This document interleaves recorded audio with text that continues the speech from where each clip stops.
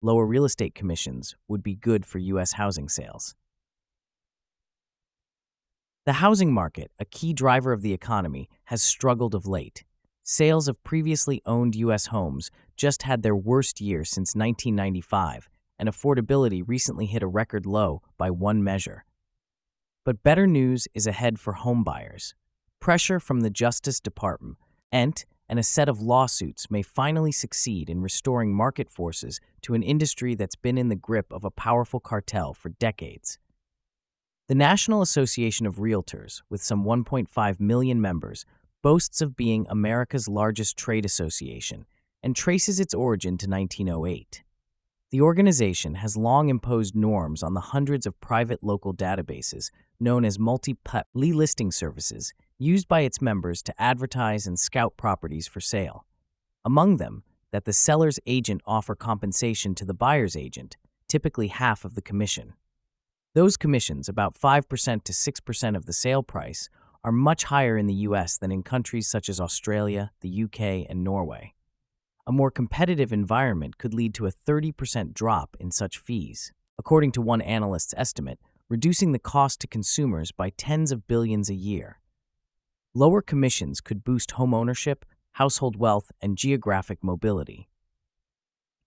The NAR has been in the crosshairs of the Justice Department's Antitrust Division for years, under both Republicans and Democrats.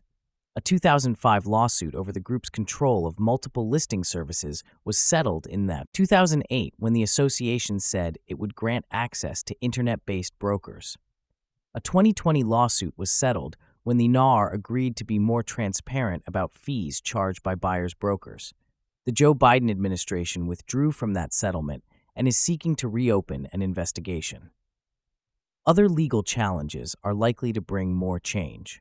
Last year, a federal jury in Kansas City found that the NAR and two large brokerages had colluded to keep sales commissions high, awarding nearly $1.8 billion in damages to plaintiffs.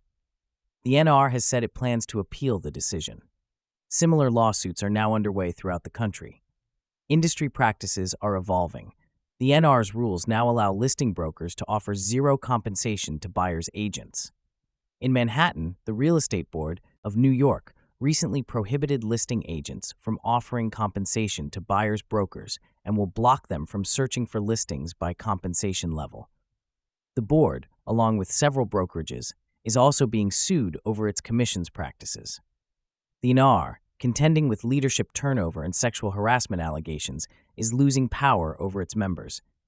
Some brokerages are no longer requiring their real estate agents to be NAR members, while the real estate company Redfin Corp is trying to cut ties completely.